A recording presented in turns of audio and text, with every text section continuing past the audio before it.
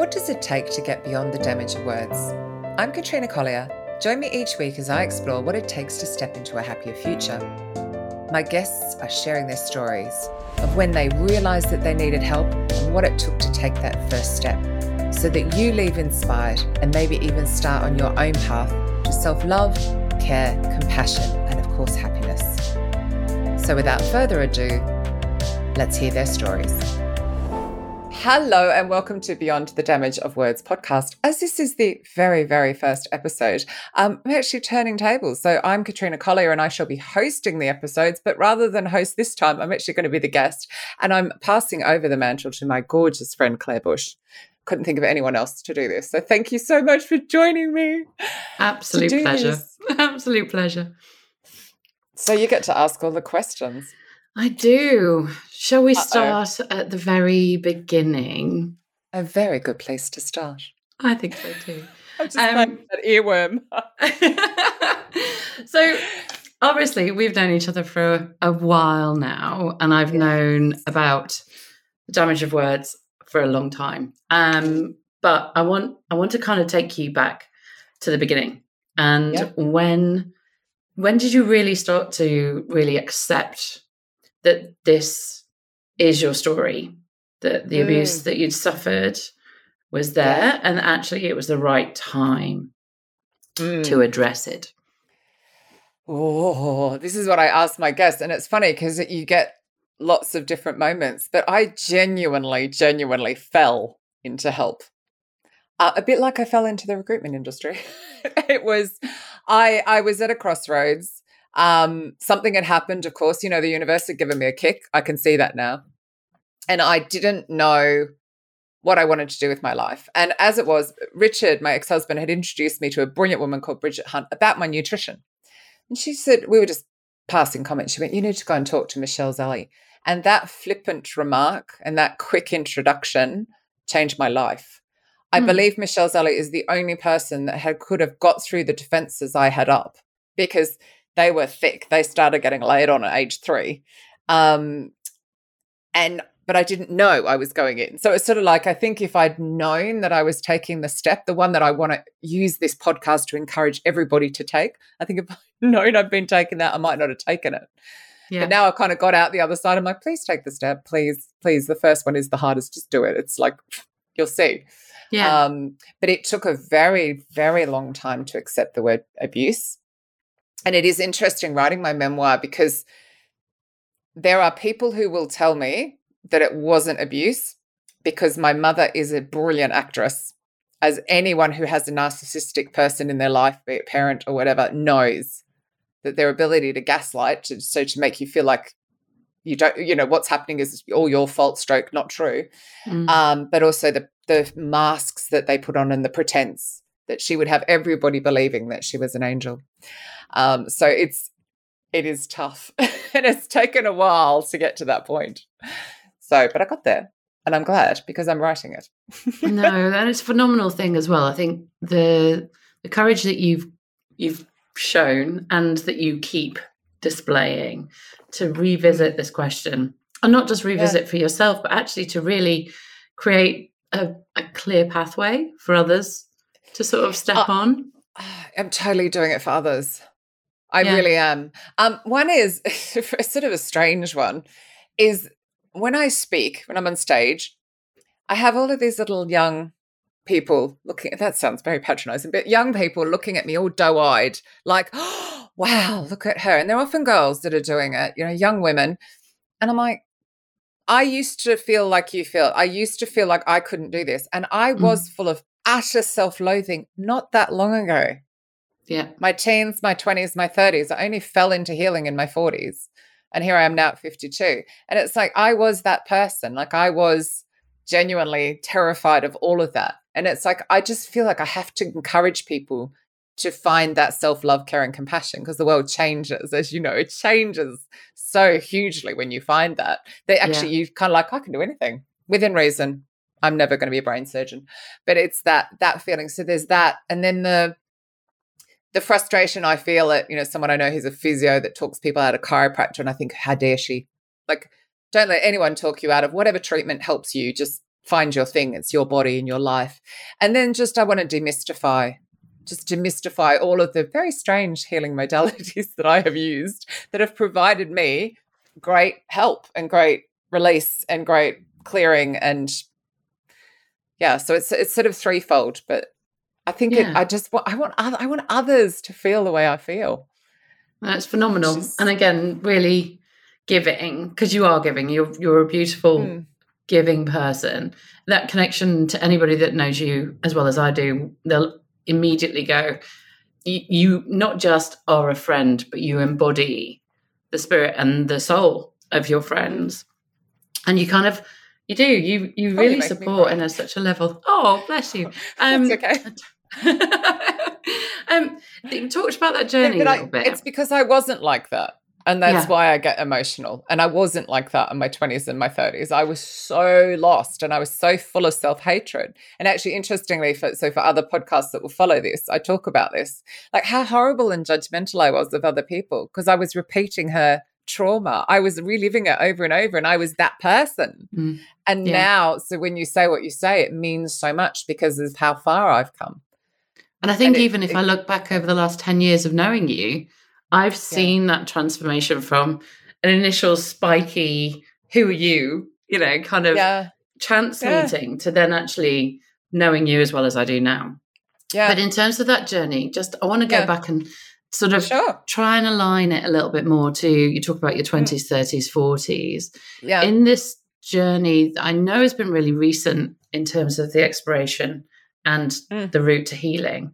But where do you think you needed to have been? Did you need to be in your 40s to find healing? Or could you have started this anytime along that path? I sometimes wish I had started at 20. However, and there will be people listening who this will really resonate with. I know people who started their journey in their 60s. It doesn't matter. It happens when the time is right. We have, as a generation, so much what I call generational trauma that we have the opportunity to heal. Never before have there been so many different healing modalities that we now have access to. Yeah. We owe it to ourselves not to pass it on, and it doesn't matter when it happens. So for me, it happened to be 40. I know others started in their 40s, 50s, 60s. Others might start in their 80s. It doesn't matter. It's just when you kind of just go, I don't want to feel like this anymore. Yeah. And you don't have to. I genuinely do sometimes wish it was in my 20s, but I wouldn't have been open to it and I wouldn't have done the work. So there is that, when you start realizing that you're playing this pattern in your head, you have to become consciously aware of it. So you need to sometimes actually stop yourself to actively go, why are you thinking that? Like, stop. Well, I'm going to start thinking about my dog who's adorable, like switch your train. And I don't think I could have done that at that time. But that doesn't mean someone listening, it was me. That mental agility to, like you say, kind of put pause on the runaway train that's going on up here and just have an out-of-body moment. I think I agree with you as well. I mean, there's definite carriage of shit that we all take with us daily. And I'm wondering as well, like we talk about the tools, you talk about modalities of healing. Yeah. What was talk us through that first sort of recognition of, or even opening the box of healing tools there. Talk us through that. Tell us how that all started for you and what did it involve. It genuinely started. So I went to Michelle's Alley. Honestly, I can remember this so clearly. Sitting opposite her and she's glaring me down with her witchy eyes. I now know that I now know that we actually know each other from a past life where we were witches. So it's not surprising I was getting that vibe. And I was prattling away about, I don't know what. And I was talking about taking my Labrador through Blackheath Village and how irritated I feel when people won't walk around me. By the way, I still feel irritated when people won't walk around me when I have my dog, but that's beside the point. And she just said, Kara, I'm just going to stop you there. Let's just go back to that. And she literally just started peeling layers off the onion. There is this thing, and we talked about it before we came on, that people think that you rip the lid off, that it's Pandora's box. None of us would heal if that happened. It is layers of an onion. Now, I have trauma. Some people have neglect. Others just have something is holding them back. But none of us can really face it because we've layered it and we've covered it and we've masked it and we've got to get to it. Yeah. So she just started peeling all the layers off. We did something that I wish more people would do. We did a lot of inner child work. Like just before when I felt emotional, it was like, oh, there's my inner child. She's feeling really emotional. So I put my hand here and I soothed her. And it's like, learning that connection between functional adult that's talking now and the inner child when they feel scared. And, the big sign, a lot of people walking around as inner teenagers, constantly numbing with alcohol and drugs and slamming doors and, misbehaving all the time because their inner child's scared, functional adults vacated. So that was a huge part. And we started. And then I got to say all the stuff I didn't get to say as a child in every session. So I got to call in my mum or my dad or whoever it was required and vent and just get it all off my chest and release the energy. And I call it releasing energy because I grew up in childhood trauma, I have become an empath. So I was born as a highly sensitive person. So I feel everything at a completely higher level, like 1 in 5 to 6 people is a highly sensitive person. But then I became an empath, which means you kind of embody. You learn to read the energy and the feeling to find out if you're safe or not. Yeah. So I had embodied a lot of it. So it was actually letting it go. And because every time you let it go, you'd leave the session. I'd almost feel like I was floating like out of the session. Yeah. This was back when everything was in person. And I just float out. So then it becomes like, why didn't I start peeling the layers to get to Pandora's box faster? Like I want to heal. It's quite addictive once you start in a really good way. Yeah. That sounded bad, didn't it? No, not at all. No, and it isn't, and again, having done quite a lot of the work as well myself, I know and understand that addiction, it is, for anybody who's an exercise adrenaline junkie, this is for the mind the same type of endorphin release because you are actually learning to love yourself. So you do need that endorphin release as well at the same time. Relief and release. Yeah. It's funny because when I didn't like who I was as a human being, I used to go, and actually maybe when you first met me, I probably still wasn't quite there, but I would go to an event and I would expect to be disliked. And therefore I would be disliked. So it could be a party or whatever. And I would just expect that people would dislike me. I would try too hard and I'd be unlikable. But the opposite doesn't happen. So you don't become full of self-love and then walk around going, look at me, I'm so fabulous. Mind you, I am sporting a gorgeous pink top. You are very fabulous looking today. I'm feeling fabulous today. But you don't. What you do is you just go in with no agenda. You go in with no thinking about it. You just think, well, if they don't like me, they don't like me. And that's the energy. So it's less about, oh God, they're all going to love me, but more about, I love who I am, and if they like me, that's great. And if they don't, that's their choice. I am Vegemite at the end of the day. That's probably not going to change. I'm very opinionated. But that isn't on anybody else, and it's not even on you. It's just the way you are as an individual, and we should celebrate all of our individual traits and warts and all. I kind of think that that might be a saying that's, again, it's words, isn't it? But at the same time, actually, that acceptance of good and a bit knobbly. And actually, it's interesting you point the words out with that, because one of the things is when you're full of self-love, you don't care. I don't care what gender someone is, what colour they are, anything. I care about their behaviour towards me. If they're horrible towards me, sure. But I think we've forgotten how important words are. And, we grew up in the generation where sticks and stones may break my bones, but words will never hurt me, which has actually prompted the beginning of the book, because what a lie to grow up. And now you have people online trolling people and they're killing people. They're killing people with their words. And it's like, we must understand that. But when you have self-love, you wouldn't dream of doing that. We've all written an angry post, but I've not published so many because I'm like, well, hang on, you're just a bit annoyed by that. Like, really? Does that matter? Just delete it and move on, because I've got that self-worth and that self-love. So I hope to inspire so many people to get to that point. Oh, no, I think, I mean, again, this whole sort of the podcast, the book, all of these layers are creating those sort of stepstones for people to really kind of jump on and work on that program.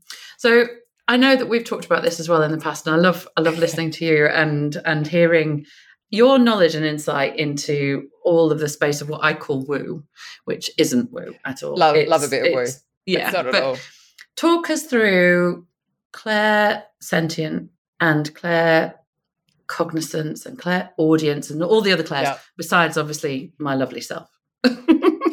Obviously, we're talking to Claire about Claire. I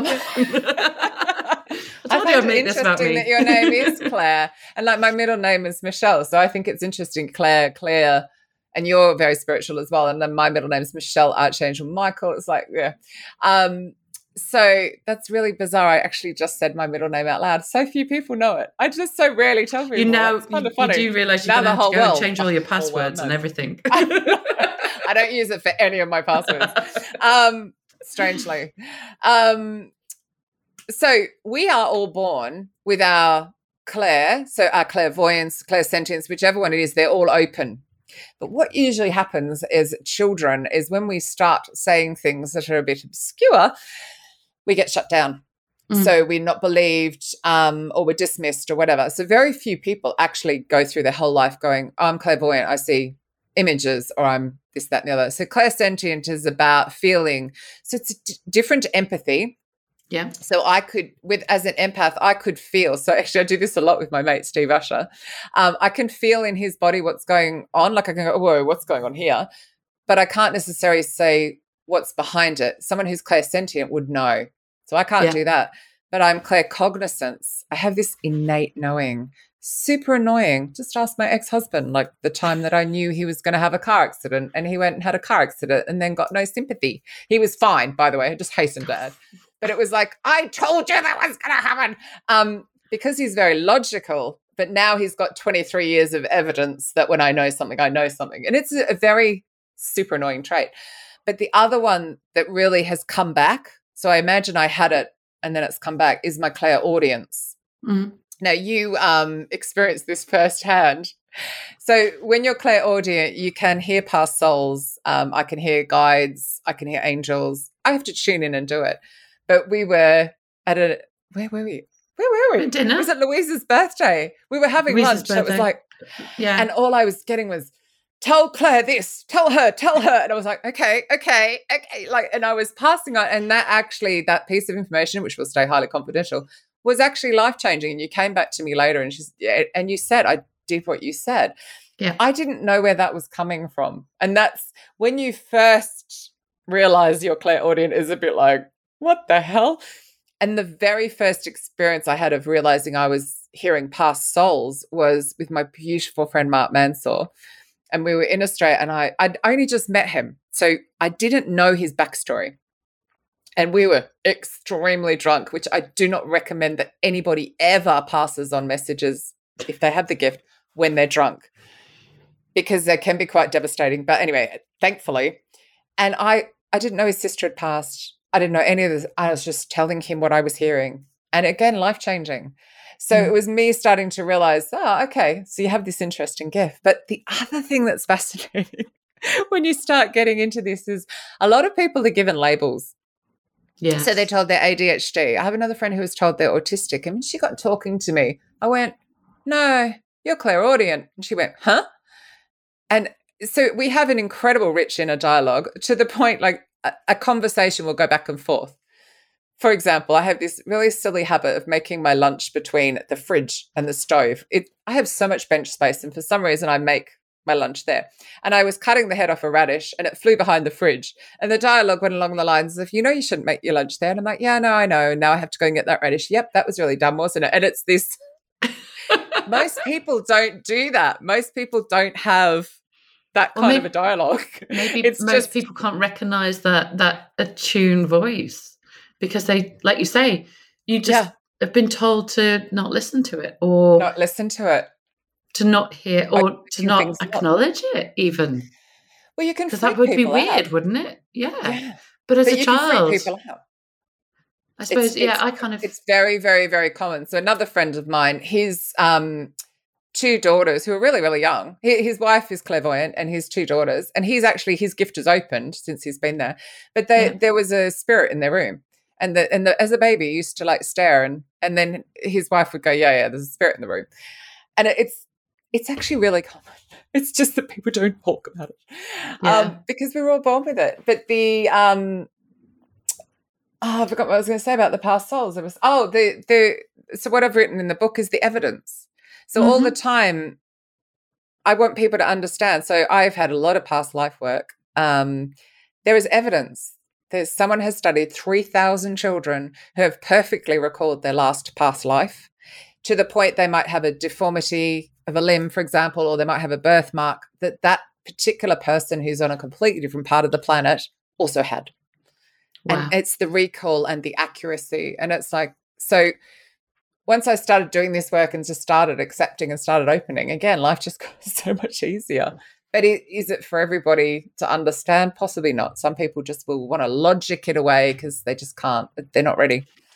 Let's talk about I've just learned to accept that. Let's talk about the logic piece, because I think in this very busy world that we are in, and the transformation over the last couple of years of how your work life and your life basically has evolved, where does this sit within your world right now? Where is this open-mindedness, this ability to see, hear, feel on another dimension that's bigger than most people can even comprehend? But yet you're having normal day-to-day conversations with people, supporting them in their day-to-day problems, challenges, and everything else. Where does it fit? Oh, I think it's so what's really interesting about that, there's a few different answers to that. One is that schooling and further education and work cuts us off from our gut and our heart. Yeah. And it has been proven, and again, this is all in the book, I'm trying to put the science in, that the vagus nerve runs up. So our brain up here gets stuff from the gut and the heart, and it gets that that intuition and that like what makes you light up. It gets that information first, but we've been taught to shut it down. Look how miserable people are. Look how many people that aren't doing the thing that makes them sit up and buzz because of that.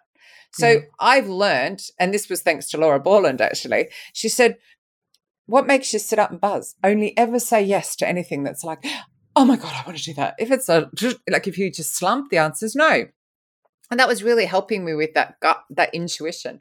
Plus I've learned if I ignore my intuition, I've learned. I know what it sounds like. Don't do that, Katrina, idiot. Don't do it. And I mean that in the kind way of calling yourself an idiot, not in harsh. Anyway, so there's sort of that side. And then when it comes to my work, so I run a lot of design thinking facilitation, for example, or when I speak, I can feel the energy. So that is a gift from my trauma, is that I can literally read the energy in the room. And therefore I know where to put my energy to make them have a great experience, or potentially to stop them impacting others. You can actually play with the energy so that their negativity doesn't bother others, so that it's a success. I don't necessarily know I'm doing it. That's what the joyous bit is. But I think from a day-to-day, it's like, I'm not going to do it if I'm not sitting up and buzzing. If someone approaches me about work and I go, I showed this morning. Someone approached me and asked me to do something. I went, I don't want to do that. And I flung it over to people I know who love doing that. I was like, no, I did that years ago. I'm not doing that anymore. And it was, so it's, am I going to sit up? Am I going to buzz? Yes. And I think the funny thing is as well, again, this is all in the book. I've written so much stuff already. We're taught that to make money is hard. We're taught that there's a scarcity.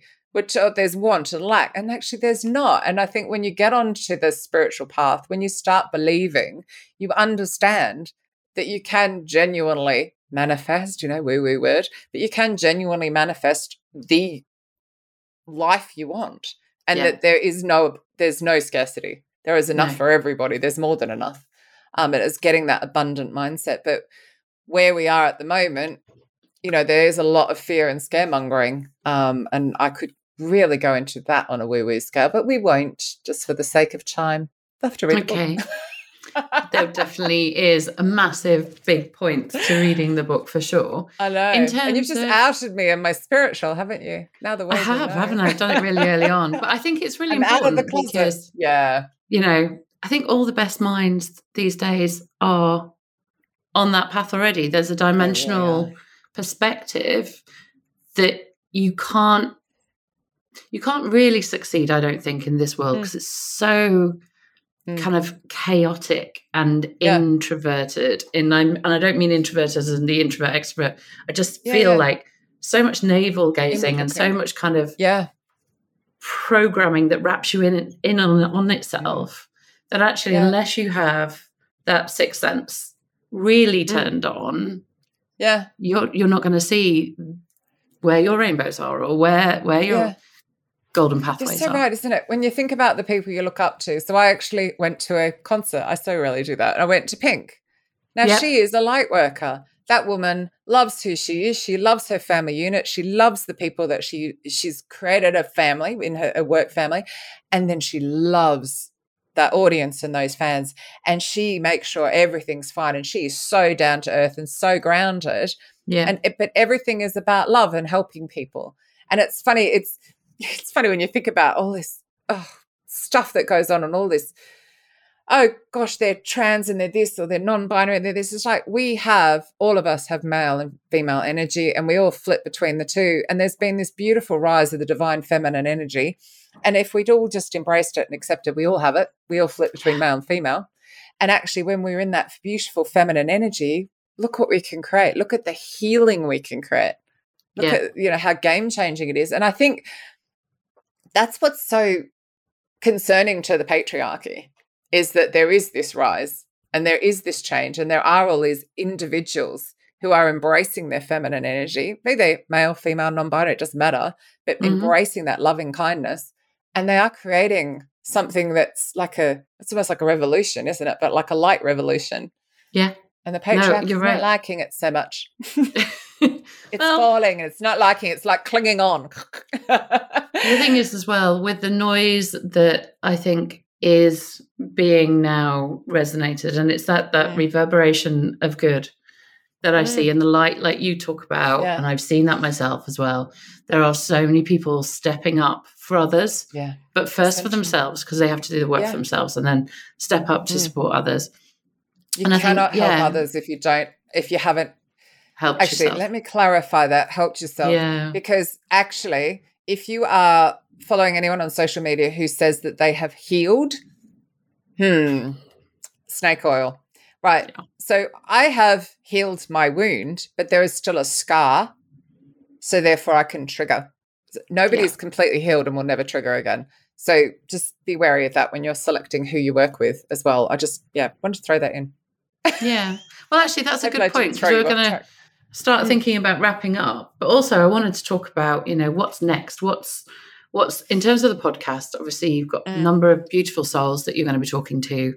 Yeah. What's the sort of premise for this as the starting point or at least another open door for people to really kind of help step through? I just think if we could just normalize the conversation. We hear that a lot, don't we? And we do have these talks about mental health, but mine is very specifically about step one. Because people can get to the point that they need help, but they don't take the step. So I want to tell so many different people's stories, wherever they are on the path. They might only be a year into healing. They might be barely there, but what made them take the step and what have they already found? Because you very quickly, like we talked about, you very quickly find, gosh, wow, that wasn't so bad. And I guess I would like people to intentionally do it. I mean, thank goodness the universe put Michelle Zelly in front of me and I was able to do that. Thank goodness. Yeah. But I would like people to intentionally choose. And it's like, it's okay. Like you will be safe.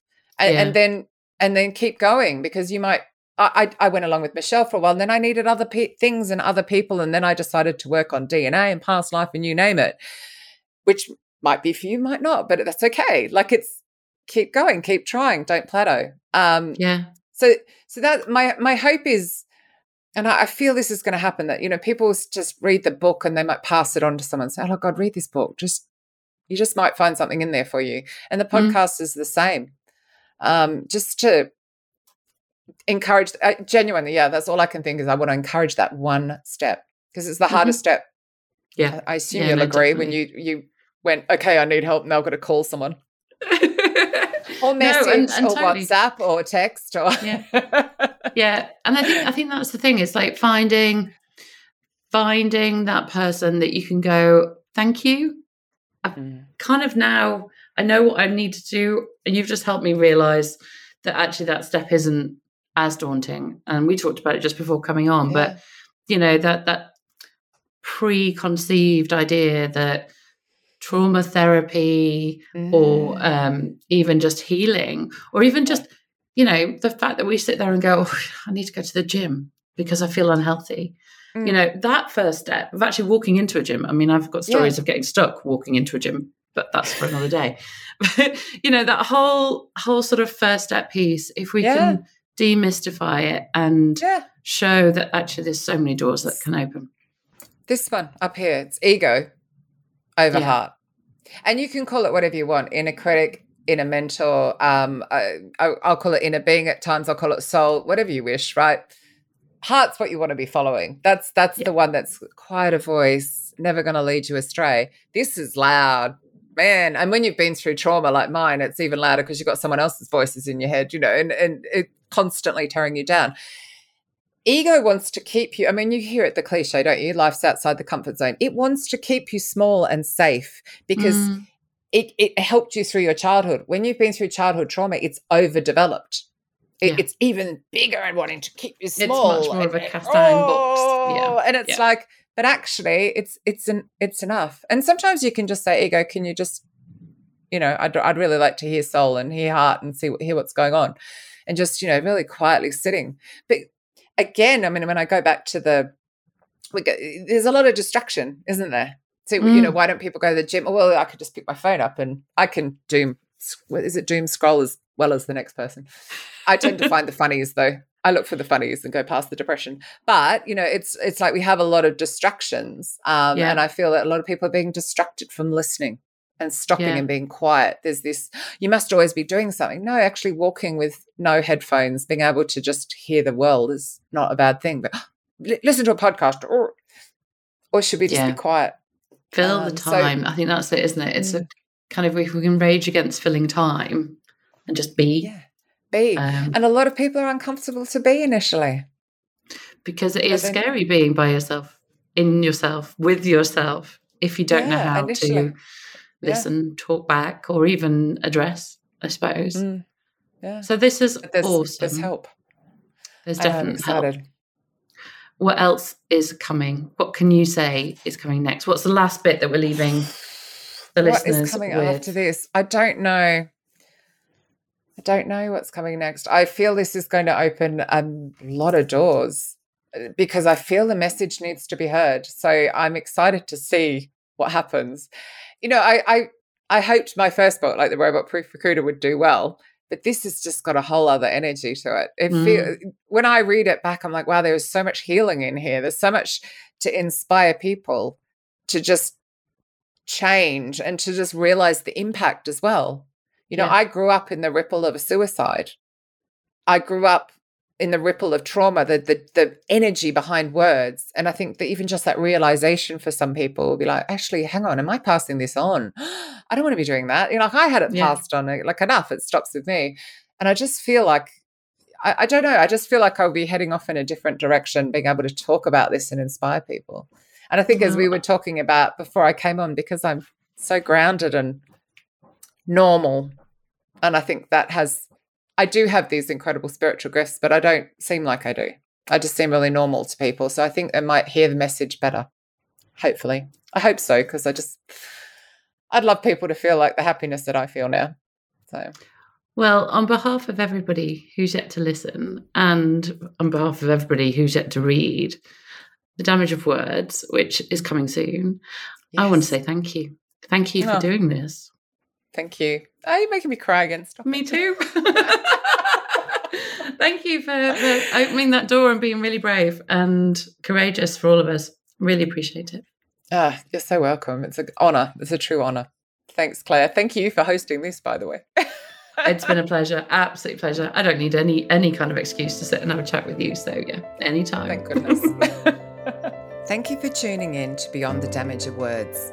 How brave, how vulnerable. All to inspire listeners like you to take a step or inspire others to take a step. Imagine what healing we could create if we normalize this conversation. So please pass this on and of course subscribe so we can do just that. Until next time, thank you.